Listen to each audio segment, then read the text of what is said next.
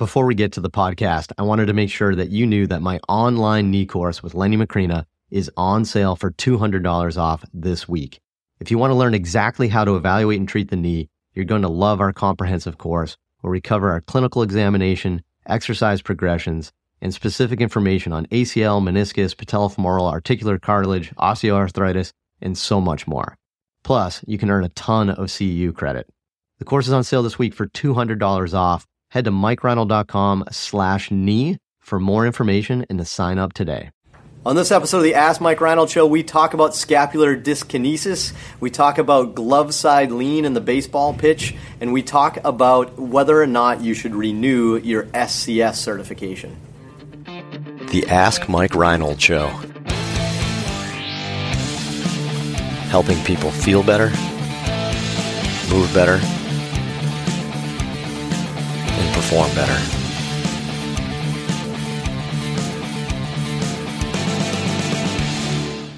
Welcome back, everybody, to the latest episode of the Ask Mike Reinold Show. We're at Champion PT and Performance up in Boston. We're here with everybody, Lenny Macrina, LennyMacrina.com. We're going to do the full intro today. Dave Tilley, ShiftMovementScience.com, Dan Pope, FitnessPainFree.com, and Mike Scaduto at MikeScaduto.com. We're all here answering your great questions here. Had a ton of good ones. Last bunch of episodes we've had, we really enjoyed the questions. So keep them coming. Head to MikeReinold.com, click on that link for the podcast, and you can fill out the form for questions. And we'll get going. We have Zach Tally-Ho from Regis, Logan Genghis-Khan from WashU. Got it? Nailed it? Let's get started. Right. All right, we got Andrew from Palm Springs. What is the best way to approach patients with moderate to severe scapular dyskinesia? Does this change if the long thoracic nerve is compromised? Moderate to severe scapular dyskinesia. I think it actually I think it starts with the diagnosis, right? Everybody wants to say anything is dyskinesia, right? I think it starts with that. But if he says moderate to severe dyskinesia, let's jump straight to say, what do we do with significant winging? Let's talk about that. Who wants to start? We're going to do paper, rock, scissors. Well, definitely rule out neurological. Yeah, it sounds like if there's a long thoracic nerve issue, that's going to be the primary thing to resolve. And then, if it's not that, you can get super strong. Yeah, but you still want to work on strengthening. You just got to, be careful not to irritate further what the long thoracic nerve is trying to, the healing capacity of the long thoracic nerve. How do you look at that? Just make sure the wing's not getting worse. I would imagine, unless you're going to send it for another EMG. But to me, strengthening is going to be like your key. Otherwise, no matter what, if they have minimal scapular dyskinesia, with Laurie Meitner just showed that pain and scapular dyskinesia have no correlation. So we can't always just, like Mike said, rely on scapular dyskinesia as the diagnosis. So if it's neurological winging, what do we do? Does it change how you do things? Neurological winging from long thoracic, does it change your approach? Definitely education and the time component. Like, it's going to take a while. Okay, so we're going to tell them it's you going to take longer. You just had that hockey player. The European hockey player. Well, I guess it's all anecdotal stuff, but I just tried as much as I could to get his serratus anterior to fire. It wasn't just for him, so it was interesting because it wasn't just long thoracic nerve. He just had some issues with teres major, which is gone for some reason. He had a bunch of funky issues that didn't really follow, like a myotomal distribution or just a long thoracic nerve. You also couldn't remember a time period where this started to happen. So loss of memory too. All this together. Amnesia. But anyway, I just tried to treat what seemed to be lacking, and I tried to really hammer away with a lot of things that maybe help with biofeedback. Initially, you couldn't even get his serratus to fire at all. So we tried a bunch of things. We tried doing a little bit of NMES. We tried some needling with some stim in the area, some tapping, a lot of high EMG exercises for the muscles I felt were limited, and just really try to push that. For him, the other piece of once his strength started to come back more so, because he's a professional athlete, I just felt that we had to give him some more advanced exercises. So different crawl variations I think are phenomenal for some of the scapular muscle, especially like a retro crawl, because every time you push away, it's kind of the same protraction and level of flexion you need to really hit the serratus. A lot of different get-up variations that are probably in that same range where you're getting protraction and reaching, but you're able to load those a little bit more. Sometimes I feel like our traditional exercise for the serratus aren't that great. It's like activation and then like punches, which obviously is not going to get it going. And then eventually we just gave him a really well-rounded strength and conditioning program to get him back to a sport that was specific to what he wanted to get back to. I reached out to him. I was actually thinking about this a couple days ago, but he didn't regain full function. However, I think he still had more time. He did make progress, but the other interesting thing was he was able to play no problem. Nothing in his play was limited, just that he couldn't bring his arm fully overhead, and he still had significant weaknesses when he left. Yeah, and as a hockey player, so his sport, he could probably get away with it, but baseball type, throwing type sport, it's going to be more troublesome, which is what we have a kid here who had. He tells me there was nothing. He didn't do anything, and he said spontaneous long thoracic nerve palsy. He wasn't sick. He didn't have an injury, nothing. And he is a year out, roughly, not to date the episode, but he's roughly a year from his injury, and he still has about self-reported like 75, 80% strength return. So he's still lacking, even a year out. So I wonder if we see your guy in a year or so when his season's over, how he presents, any differently. I think the readers know when he started rehab. I think there's only one person in the world that you dated the episode on. Got myself. So I think Dan said a couple of key facts that I put in there. It's like neuromuscular stim, fantastic. Biofeedback, fantastic. Proprioceptive neuromuscular facilitation through like tapping stuff, fantastic. And then I would agree with Dan 100%. It's if you don't have good action of that muscle, just doing protraction over and over again, it's not necessarily that. You have to facilitate it somehow. And what I've found one of the best ways for upward rotation of the scap is through the closed chain. So Dan mentioned some of the more advanced stuff like crawling, and I think those are all fantastic. I even think just like prone rock backs and stuff like that, or even some of the basics, we do a lot of those. We do a lot of those with stim and biofeedback on it. You just do them over and over again. The big thing with me when it's neurological is lower load, much higher reps, right? You're trying to do neuromuscular retraining. It's high reps and frequency. You're not doing it at a point where you're hurting them or you're doing too much, but you have to retrain that muscle and that nerve to work again. If there isn't a reason why it can't come back. Yeah, you're right there too, because I remember early in the rehab we were trying a whole bunch of things, and it wasn't having a ton of luck with certain things I thought would work really well. We try something else, like, oh wow, that really seems like it's doing the trick, and then we just kind of evaluated from that perspective and gave him the exercise where he felt he was getting the best, and I could feel like the muscle was contracting, doing what it's supposed to do. Nice, awesome, sweet, good. What do we got next? Thor from Calgary. Come on. No way. No swear. Thor from Calgary. Thor from Ragnar's Ragnarok. brother. That's a sick name. I love it, Thor. We know that a higher arm slot can improve vertical movement on breaking balls as well as throwing velocity. What drills are most recommended to achieve an optimum contralateral tilt with the goal of a higher arm slot? I literally have no idea what that question is. Literally no idea. Tumble track. Well, there's 3 different surfaces that you can do gymnastics. Is Thor from Asgard? It goes from tumble tracks, and then there's this rod. Rod track. You were all stumped. See, we were pretty close to that. So, I'd throw the phone pit. all right, so baseball question. What you're saying is, it sounds like that's good. You know a little bit here. You know that contralateral trunk lean to glove side, we'll say, can increase velocity, right? So you're saying, well, what kind of drills can you get that to? I don't think we're like big drill guys for that. I think what that comes down to is the whole concept we always talk about is your legs develop your power, your core transfers it, and your arm dissipates it. We kind of always say those 3 things. So for you to get velocity by getting your arm slot up, it's not by moving your arm up, right? It's by getting a little bit more of your glove side involved in the action. Right? So not everybody wants to be on top of the ball like a Tim Lincecum.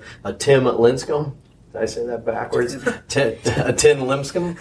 Sorry, Tim. I don't know what that is. Sorry, Timmy. Lincecum or like Clay Buchholz type guy, where they're so contralateral leaned that their release points overhead and their curveball's more 12-6, right? So there's a big difference there. So what does that involve? That involves good, strong, stable legs and a good, strong glove side core.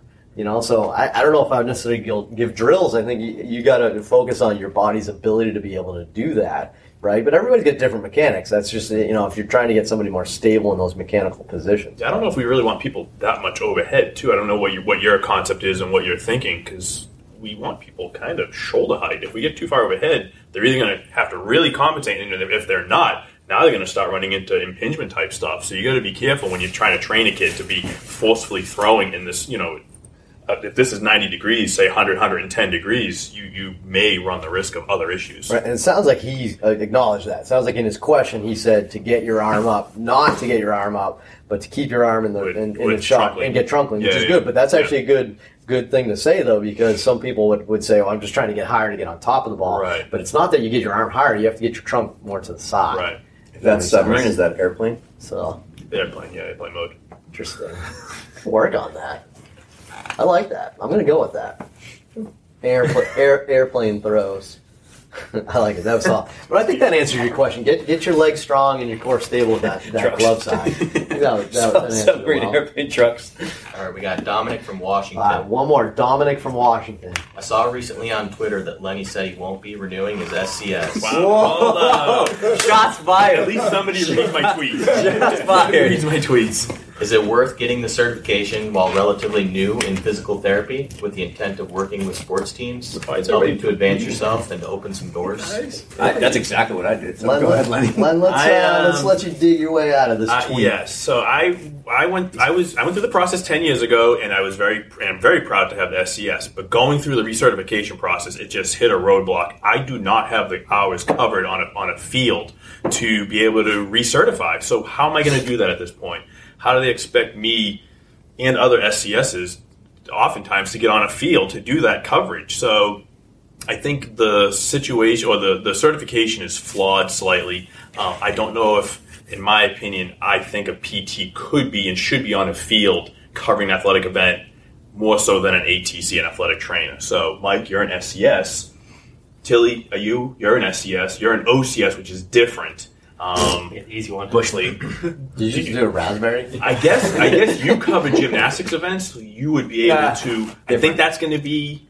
Yeah, but you don't cover it as like... No. I actually intentionally provide that. As a medical provider that would be there in case somebody gets hurt, would you put your license on the line to have to stabilize and work as an ATC, so to speak? No. And that was my beef.